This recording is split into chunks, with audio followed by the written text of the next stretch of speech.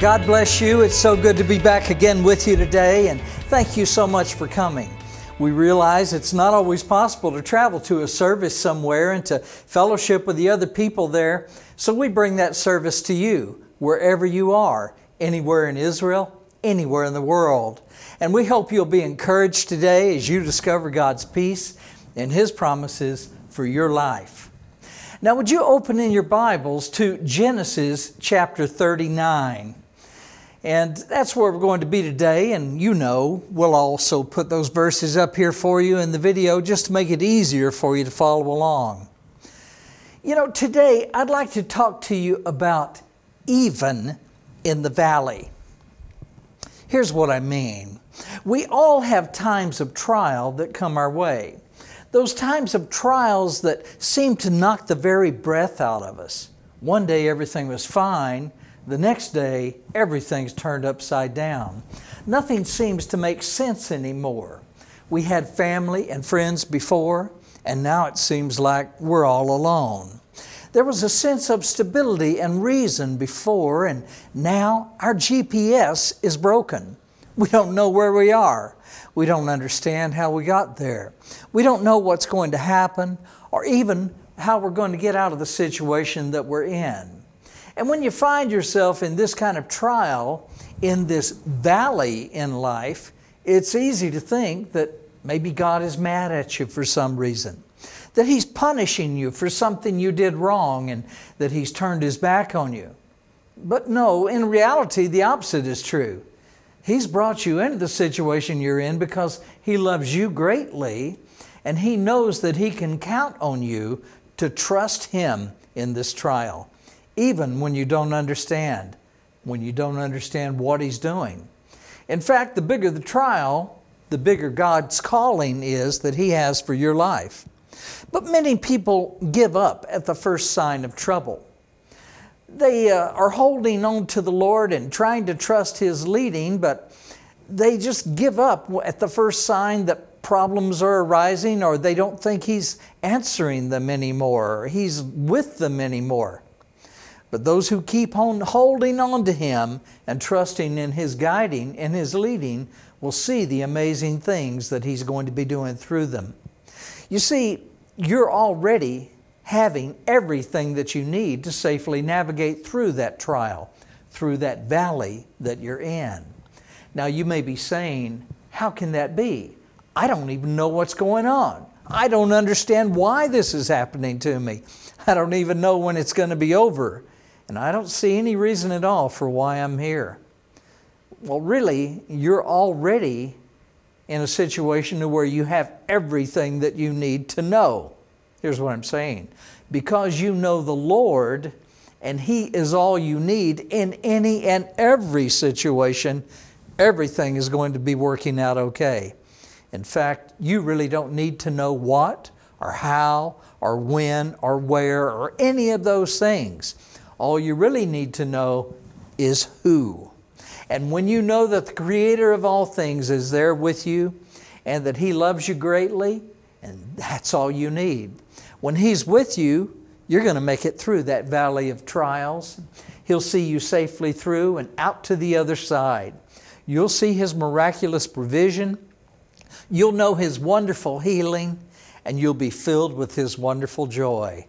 In the end, you'll realize the wonderful things that He accomplished through you because you stuck it out and you stayed with Him and you didn't give up. And He trusted you because you're His child and you know Him. And He's all powerful, so He can do anything He wants. And on the cross, He's definitely showed that He loves us so much, greater than we can imagine. So between those two things, God being all powerful and loving you as He does, what else do you need to know? He's on your side. He's with you. He's promised He'll never leave you nor forsake you. That's all you need to know. And that's the way it was with Joseph. In our chapter today, we're going to see Joseph's story is very much like what you and I go through. Maybe you haven't tied it together and you don't see Joseph as being in the same situation that you're in. Well, think of it like this. Joseph might not have been in exactly the situation that you're facing today, but he was in trials that he didn't know what was going to happen. He was in trials that he didn't know how he got there or what his future was going to be. Everything was turned upside down. Sound familiar in your life today? Let's look at Genesis chapter 39 and see what happened with Joseph. It says in Genesis 39 verse 1, "Now Joseph had been taken down to Egypt, and Potiphar, the officer of Paro," that's how we say Pharaoh, Be'ivrit in Hebrew, and Paro, Potiphar was an officer of Paro, the captain of the guard, the captain of Paro's guard, and he was an Egyptian. And he bought Joseph from the Ishmaelites who had taken him down there. Remember, Joseph's brothers had sold him to a band of traveling Ishmaelites who were going down into Egypt. Then it says in verse 2, "The Lord was with Joseph." Now that's a real important verse right there. The Lord was with Joseph, and he was a successful man, and he was in the house of his master, the Egyptian, Potiphar, the captain of the guard for Paro, the Pharaoh, the king of Egypt. Verse 3 then continues, "And his master, Potiphar, saw that the Lord was with him, and that the Lord made everything that he did to prosper in his hand. So Joseph," that's how we say Joseph, Be'ivrit in Hebrew, "so Joseph found favor in his sight and served him. And then he made him," that is, Potiphar made Joseph, "overseer of all of his house. And all that he had, he put under Joseph's authority." Verse 5 continues, "So it was from the time that he made him overseer of his house and all that he had, that the Lord blessed the Egyptian's house for Joseph's sake. And the blessing of the Lord was on all that he had in the house and in the field, inside and outside." Everything was being blessed because Joseph was working for him. Verse 6 then continues, "Thus he left all that he had in Joseph's hand, and he did not know what he had, except for the bread which he ate." That's an amazing sentence right there, that verse. We'll stop right there and talk about these. Potiphar was a very wealthy man. He was the captain of the guard. He was the head of security for the king of Egypt, Paro, or Pharaoh as you would say in English. He was the head of security. He was a very wealthy man. He had a lot of things. But here he is. He's so impressed with his young man Joseph that he puts everything, not only in the house, but out in the field, all of his livestock, all of the other servants, everything in Joseph's hand. And he didn't care about any of it. He didn't even have to check it. All he was concerned with was the bread that he was eating at the meal each time. That's what he knew. The rest of it, he had confidence that Joseph was taking care of everything. Now, how did that happen? Joseph was being blessed by the Lord. Notice that the Lord did not give Joseph anything in particular like that. He did not make him wealthy, but Joseph was faithful in taking care of things that were not his. He was faithful in caring for another person, even a master. Even someone that controlled all of his pay, someone that controlled everything that he did, someone that had absolute authority over Joseph, Joseph treated him with respect and he loved him. Now, I know that there are many evil masters that have existed throughout the centuries, and we see evil and good kings throughout the centuries. And we say that God, of course, is the King of Kings and the Lord of Lords. He's the King of Kings, but He is what we call a benevolent king. He's a king that looks out for the people that serve Him. He doesn't treat them harshly. He doesn't treat them bad. He doesn't ask them to do hard things or things that are wrong. He doesn't act in a selfish way. All of His thoughts are toward us. All of His things that He does are for our benefit as well. Yes, they bring Him glory, but they're for our benefit as well. And He left heaven where He's worshiped by multitudes of angels too numerous to even number. Worshiped 24 hours, 7 days a week by the angels who say, "Holy, holy, holy are you, Lord God Almighty, who was and who is to come." He left His throne where He was worshiped always by all of creation that He has created by His hand alone. He made it, and He came and became a man and died on a cross of wood, yet made the hill on which it stood. And He did all of that because He loves you. He loves us. He did all of that because He loves us. So now we see Joseph's situation, and remember now from our previous chapter, Joseph is now in Egypt because he was sold into slavery by his brothers, by his own family, even those closest to him, his family, his refuge. They sold him just to get rid of him because even his own brothers, the ones who knew him best, hated him. And now he had no control over anything happening to him. After a short time, the people that he was sold to even sold him to somebody else. Joseph didn't know what any of these people were like. He was simply sold to the highest bidder. He wasn't loved. He was property. He was sold to the highest bidder. He had no control. He had no say at all. Nothing in his life was in his control. He had nobody to care for him, to look after his welfare, his health, to see if he was hurting, that they could comfort him. Joseph had nobody, but Joseph had God. Joseph had God. And even though Joseph was not allowed to choose his own ways and plan his own life, God was there with him, always watching over him, caring for him, protecting him, leading him, healing him, watching over him every second of every day, every night. And God even made all the bad things that were coming against him to somehow turn into something good. Now here's what I'm saying. God was all Joseph needed.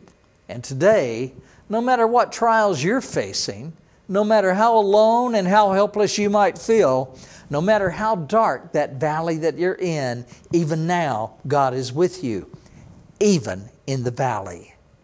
He is with you, and He will see you safely through to the other side. So just rest in His care.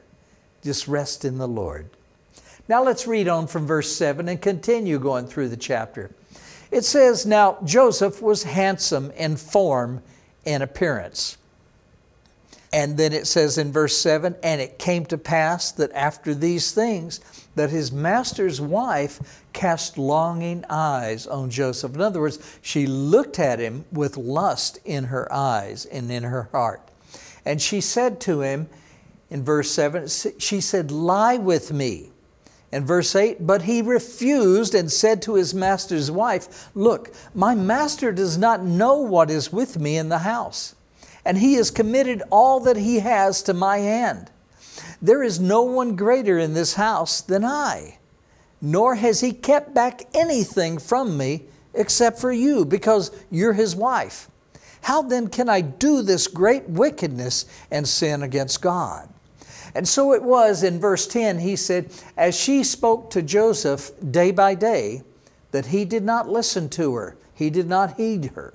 He did not do what she was asking, to lie with her and to be with her. He's talking about sexually there. In verse 11, "But it happened about this time that Joseph went into the house to do his work, and none of the men were in the house inside."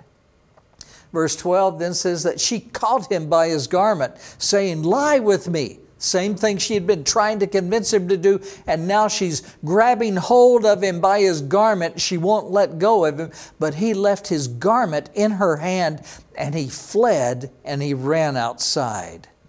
Verse 13 continues, "And so it was when she saw that he had left his garment in her hand and fled outside, that she called to the men of her house, and she spoke to them, saying, "See, he has brought to us a Hebrew to mock us." She's speaking about her husband. "My husband brought to us a Hebrew to mock us, and he came in here to lie with me." And I cried out with a loud voice. And it happened when he heard that I had lifted up my voice and cried out, that he left his garment with me and fled and went outside. She's lying, of course. She's lying. There were no other witnesses, just her and Joseph in the house at that time. So verse 16 says, so she kept his garment with her until his master came home. Verse 17, then she spoke to him, the master, with words like these, saying, "That Hebrew servant whom you brought to us came in to me to mock me. And it happened as I lifted up my voice and cried out, that he left his garment with me and fled outside." She's telling a lie, of course. She's accusing Joseph of what she did wrong, not him. She did it. And like in politics so many times today, one side accuses the other people of what they themselves are doing that's evil. Verse 19 then continues, "So it was when his master heard the words which his wife spoke to him, saying, Your servant did to me after this manner, that his anger was aroused. Then Joseph's master took him and put him in into the prison, a place where the king's prisoners were confined. And he was there in the prison." Verse 21, "But the Lord was with Joseph and showed him mercy, and he gave him favor in the sight of the keeper of the prison. And the keeper of the prison committed to Joseph's hand all the prisoners who were in the prison. Whatever they did there, it was his doing. It was Joseph's doing. He was responsible for them." And the last verse in our chapter today says, "The keeper of the prison did not look into anything that was under Joseph's authority, because the Lord was with Joseph. And whatever he did, the Lord made it to prosper." Now there's a lot to talk about here, but let's just kind of go through it where this section of Scripture started. Joseph was a good-looking guy. I wouldn't know what that's like. But basically, Joseph was a good-looking guy. If you go to Israel today, I'm sure you'll see a lot of good-looking guys there. And I've even heard the girls tell me how many good-looking guys there are in Israel, and beautiful ladies too, you know. But God doesn't look on the appearance. The Bible says that God looks on the heart of a man. He looks right past that face. He looks right past that physique you've been working on at the gym. And He doesn't look at any of that. He looks straight through to the inside and sees what your heart is like. People look on the appearance. God looks on the heart. That's the real you, the you inside. The Spirit is what lives forever. And that's what God looks at. And He looks at what your intentions are, what your thoughts are.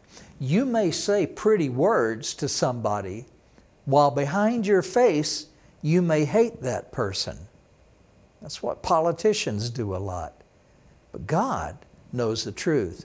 God is all about truth, and God's Word is truth. And He despises deception of any kind, is what the Bible says in the book of Proverbs. He despises deception of any kind, lies.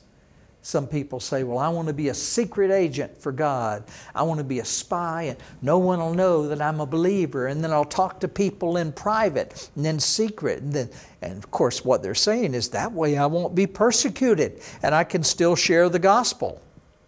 Actually, you see, God desires for you to share the gospel openly, boldly, so that people can notice that you do not fear men, because God is with you. God doesn't have any secret agents. Don't you hide your faith. Are you hiding your faith today? Are you hiding your faith thinking that, well, God doesn't mind a little bit of deception as long as I'm talking to somebody in secret about His Messiah?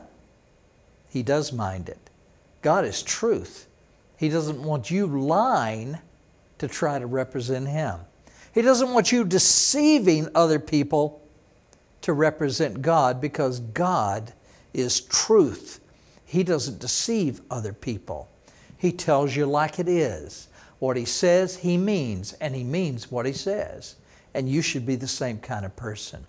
You stand for the Word of God. Share God's love.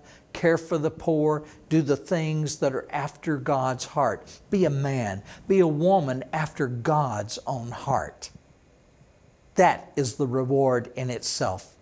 And the Lord will be with you and never leave you nor forsake you. Now we see Joseph is in this strange place, far away from home, as we said earlier, far away from family and friends. But even here, we first see that the Lord causes Joseph to have favor with the stranger who has become his master. He's just doing his job. Now, this probably didn't happen in a day or a week or a month, but over time, Potiphar, his master, noticed that everything he told Joseph to do turned out good, and that God blessed it. Maybe he worked with the flocks and God multiplied the flocks. Maybe he worked with difficult people who were serving Potiphar, and God changed those people's hearts. And everything that Joseph worked with and did that Potiphar had assigned to him to do, God blessed it. And Potiphar, even though it doesn't say that he's a religious man, he looks at this and he's wise enough to see, wow, this young man, this is too many things now to be just coincidence. Everything that I ask him to do turns out really well. And he's my servant.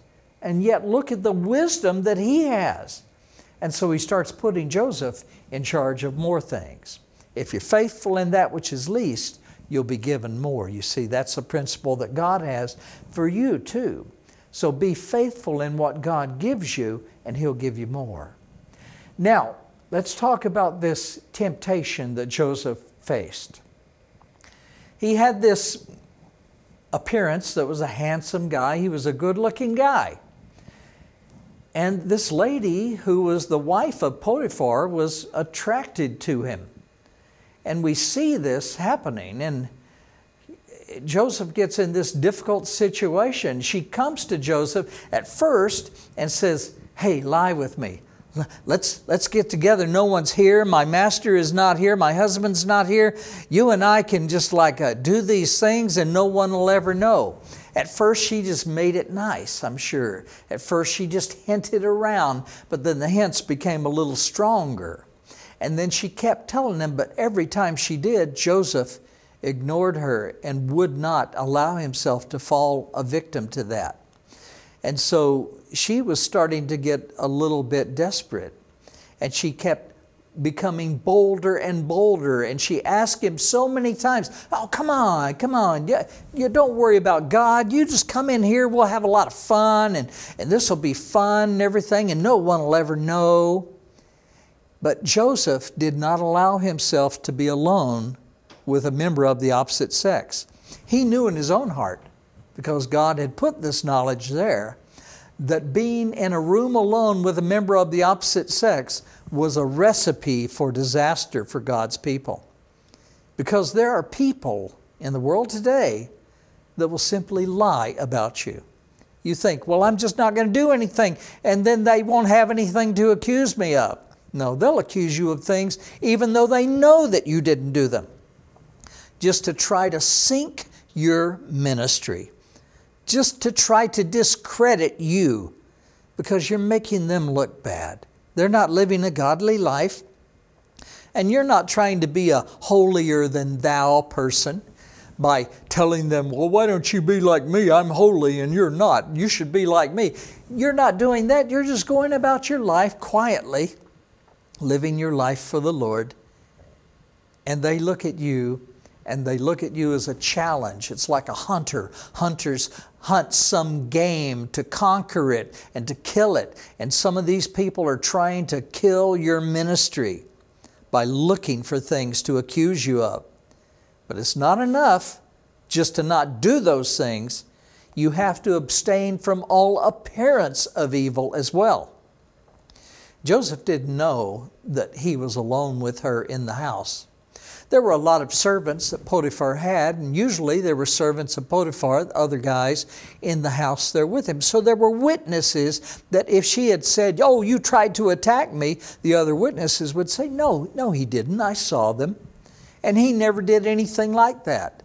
But Joseph just happens to go into the house this one time, and they're alone, and he finds himself alone with her in this house.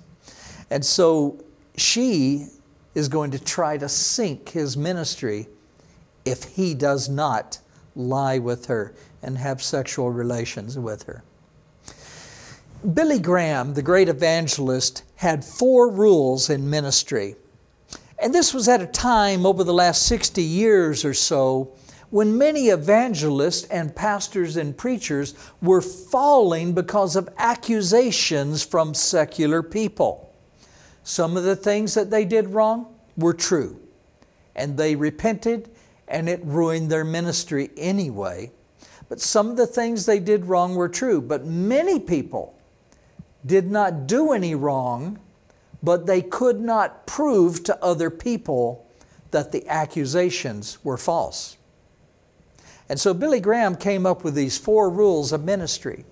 Many of these evangelists, and you hear all the time the term television evangelist, and look, you can't put them all in one category. There's many good television evangelists who don't talk about money, and they're there just to give you God's Word. And they're teachers of God's Word, and there's nothing wrong with television. It can be used to glorify God, or certainly, as you know, it can be used to not glorify God. And there's nothing wrong with being an evangelist. An evangelist is simply a person who spreads the good news. Be'ivrit, in Hebrew, it's levaser. Levaser. And blessed on the mountains are the feet of those who proclaim the good news. Levaser, who bring the good news. You see, that's the gospel. It's good news. So there's nothing wrong with being on television or being an evangelist. But they have this stereotype that's developed in people's hearts and minds today that everyone that's on television is evil and they're just concerned with money. That's not true. That's not true at all. And it's strange that God's people are the ones that are being attacked. And many times by people who don't even have facts or don't have evidence that that person has done anything wrong. So Billy Graham came up with 4 rules to safeguard ministry of people who are in ministry. And these rules were very wise, given to him by the Lord, no doubt. And so these rules have saved a lot of people from false accusations. And here they are. Number 1, never be just one person in charge of a lot of money. Have other people to be accountable to. Make sure that other people are there to watch you and you hold each other accountable, because if you're just there by yourself, well, guess what? You're going to be tempted to do something wrong, to steal some of that money, to do this or to do that. But God doesn't want you to do that. And we're not supposed to do those things. So if you want help to be accountable, you bring in other people to help you manage that money and to be accountable to. And then that way it helps keep you out of trouble in your ministry. If somebody gives you 10 shekels a year, or if somebody gives you 10,000 shekels a year, whatever it is, do this one rule and have someone else help you look after the money. You yourself, don't just give yourself a bunch of money from your ministry. Take a salary that other people write the checks so that you can take the salary. And then that way you're not just writing yourself whatever you want to give. We go through an accounting agency to do our payroll at the Shepherd's Light. And we are audited and our records are looked over every year for our nonprofit at the Shepherd's Light. Just so we will have a third party to be accountable to. And in addition, we have a minimum of 3 people that look at our finances every year. And that's even before taxes. And so these 3 people know what the accounting is like and knows how the money is spent. So when we make a commitment to you to spend this money faithfully in ways that the Lord would approve of, this is what we're doing. And you know that a lot of our ministry is to plant churches in Israel and to further the gospel of Jesus Christ anywhere in the world, but also to care for the poor and those who are in need and those who are hurting. As prescribed in Matthew 25, where Jesus said, I was hungry and you fed me. I was thirsty and you gave me a drink. I was naked and you clothed me. I was a stranger and you took me in. I was sick and in prison and you came to me, ministered to me. Jesus said this is what He wants us to do. This is what His sheep will do, and He will reward you for that. So be faithful in that. You take care of others, and God will take care of you. Don't you be in it for yourself. If you think of ministry as a way to have money and get rich, God is going to judge that. If you're a believer and you're using this to just get wealthy with the money that people send you to care for others and to plant churches and to bring God's word to other people, God will judge you on that.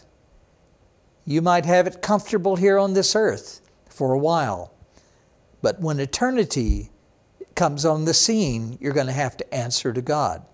Then there's other people.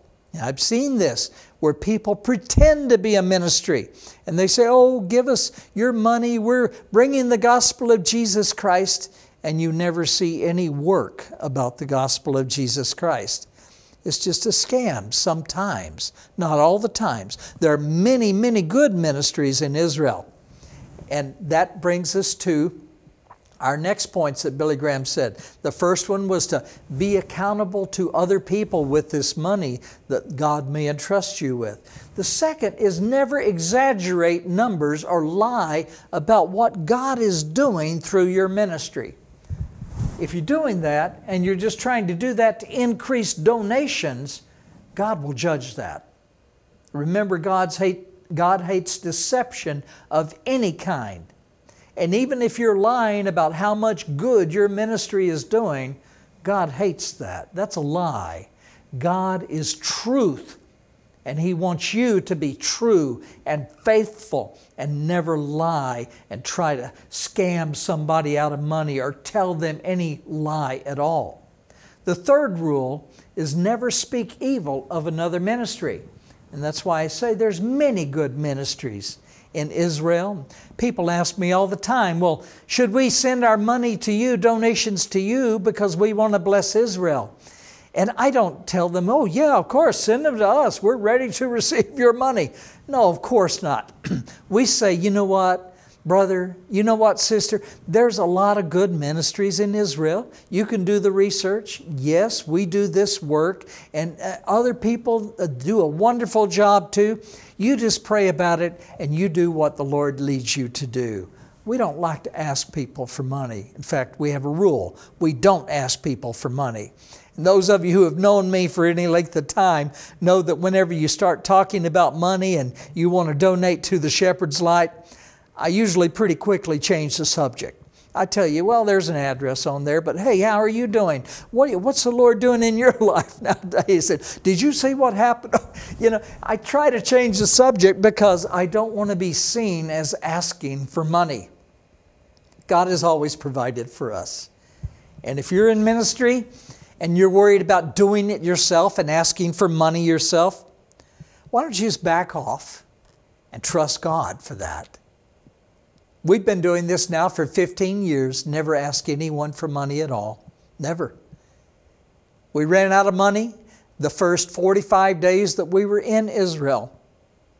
And we couldn't even care for ourselves. And God began caring for my wife and I in Israel in a tiny room with a tiny bit of food every day, day after day, and then week after week and month after month. And then He started caring for some other people. And we went up to the war in 2006 and Lebanon war in the north. And we were able to care for hundreds of people there.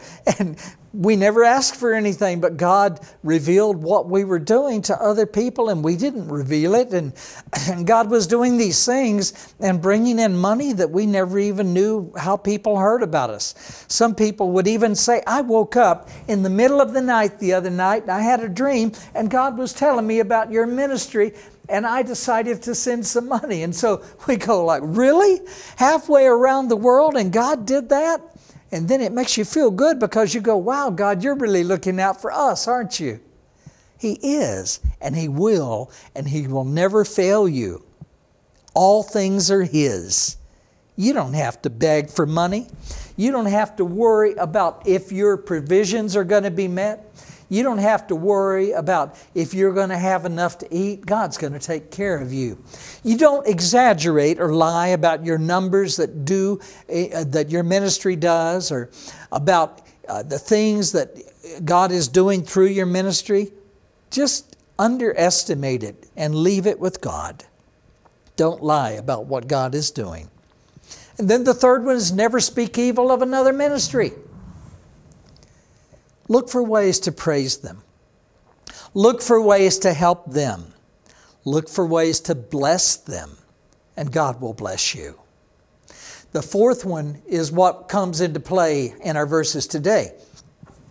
The fourth rule that Billy Graham had passed on said these things are helpful for everyone in ministry. The fourth rule is don't ever be alone in a room with a member of the opposite sex who is not your spouse. So guys, don't ever be alone in a room with a member of the opposite sex that is not your wives. Wives, don't ever be alone in a room with a member of the opposite sex who is not your husband. And especially today in this evil world, these rules are really important to any believer, because there's people who are looking to destroy you, not because you've done anything wrong, but simply because you believe in God, because you're a believer in Jesus the Messiah. There are people who look to any way they can to destroy you, and they will make up any story they can. And if you don't have the proof that you did not do that, if you don't have the accountability with others to where there's someone else in that room with you and they can act as a witness on your behalf, if you don't have this safeguard in place, there are people who will try to destroy your ministry simply because they hate God. And they cannot stand the name of Yeshua or Jesus. But if you stand for Him, He will support you. Just don't let your feet go into these situations. Follow the wisdom and the truth of God, and He will care for you.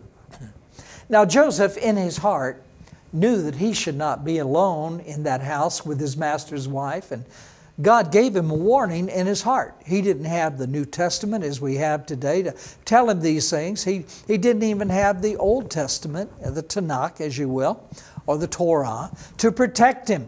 And that's why he ran out of the house, because he knew in his heart that this was not good. And sure enough, he ran out of that situation. And then sure enough, we saw later that lady tried to ruin Joseph's ministry by lying about him and saying that he had attacked her, when really she was the one who attacked him. And that's what I've noticed today, as we said earlier. There's a lot of politicians and people who will try to accuse the other side of doing evil that they themselves do. They try to project their own evil onto somebody else. It's ironic, isn't it? I mean, it's just outright hypocrisy that they're accusing other people of what they do instead. But they're not even admitting that they do it. They're just saying, oh, well, we are righteous and you're doing this, when really it's them that are doing what they're accusing the other of doing. But we see in this chapter that God allowed Joseph to go through trials, through the valley, and then on to the mountaintop. Then through another valley, and then on to another mountaintop. Joseph certainly went through the valleys, didn't he? He went from a family of trusted ones who betrayed him, betrayal to being carried away to a strange land being sold to yet another stranger, and then after working his way back into favor, he was falsely accused of attacking his master's wife, then cast into a prison. But even there, God started giving Joseph favor again in the prison, as we saw in the last part of this chapter. But look at the valleys Joseph found himself in. It seemed like Joseph's world had fallen apart. Here he was in a strange place, far away from home, with no one who knew him or cared about him. His freedom was gone. From now on, he would be doing whatever someone else told him to do. It would have been easy for Joseph to simply give up, to sit there in tears and anguish and blame others, and maybe even try to blame God for the valley of trials that he found himself in. But nowhere in the Bible does it say that Joseph complained about his situation. Did you know that? Nowhere in the Bible did he complain. Joseph knew that whatever was happening to him was for some reason. He knew that God was still on his throne, and that God knew everything that was happening to him, and that God loved him, and so that he would see him through all of this and bring him out the other side. Not just a survivor with scars and bleeding and beat up, but God would bring him out the other side far better off than he was before. And later we will find that God used Joseph's situation to bring about the greatest miracle the world has ever seen. The miracle of God's salvation to bring everlasting life to all mankind through what Joseph was allowed to do at the hand of God in saving Israel and his family, Joseph's family, so that the Messiah would one day come through their seed and give his life and for atonement for our sins, and that all who believe on him would not perish but have everlasting life. This is the Mashiach, the Messiah, Yeshua, Jesus, whom we're speaking of today. Here's what I'm saying. Like Joseph, you may be in a trial like you've never seen before, a trial so severe. It may look like there's no way out and that all hope is gone. But here's what I want to tell you. Don't forget this. God has not forgotten you. He has you there for a reason, and you have an important purpose for being exactly where you're at. And at just the perfect time, God's going to act to give you a tremendous victory. And on the other side of that valley is a mountaintop where you will be far above that valley that you just passed through. I live in a desert. But this desert is surrounded by these huge, tall mountains.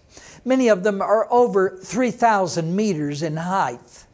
Very large mountains, and I can see them. And they're beautiful, especially when they have snow on the mountains. But down below where I live, sometimes there's a big storm. And the storm clouds hide those mountains from me, so I can't see them anymore. I can't see them, but if I'm patient, eventually those clouds will go away and I'll see those beautiful mountains again. In the same way, when you're in the middle of trials, it's difficult to see the way out. When you're having a hard time in that valley and you can't see what God has you there for, and you don't know what's up ahead, just don't give up. God will bring you up out of that valley and onto that mountain if you'll just not lose hope.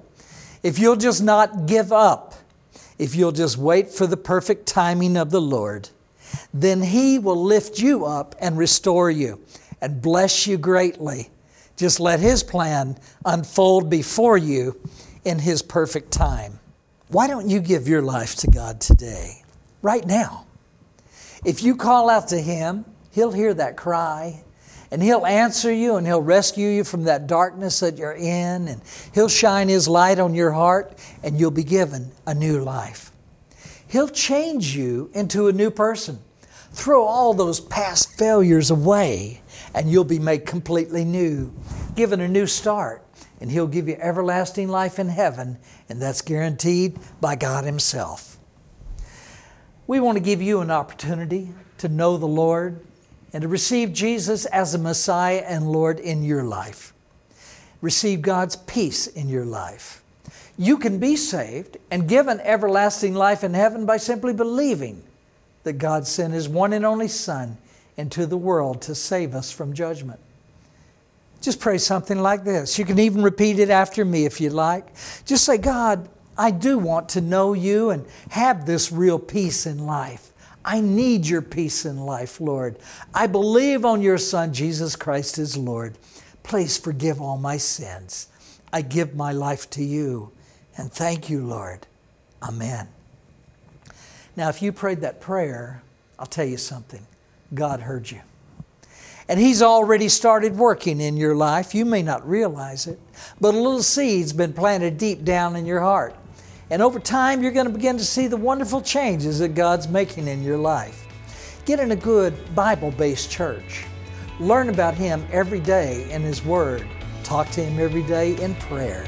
He's going to do beautiful things in your life.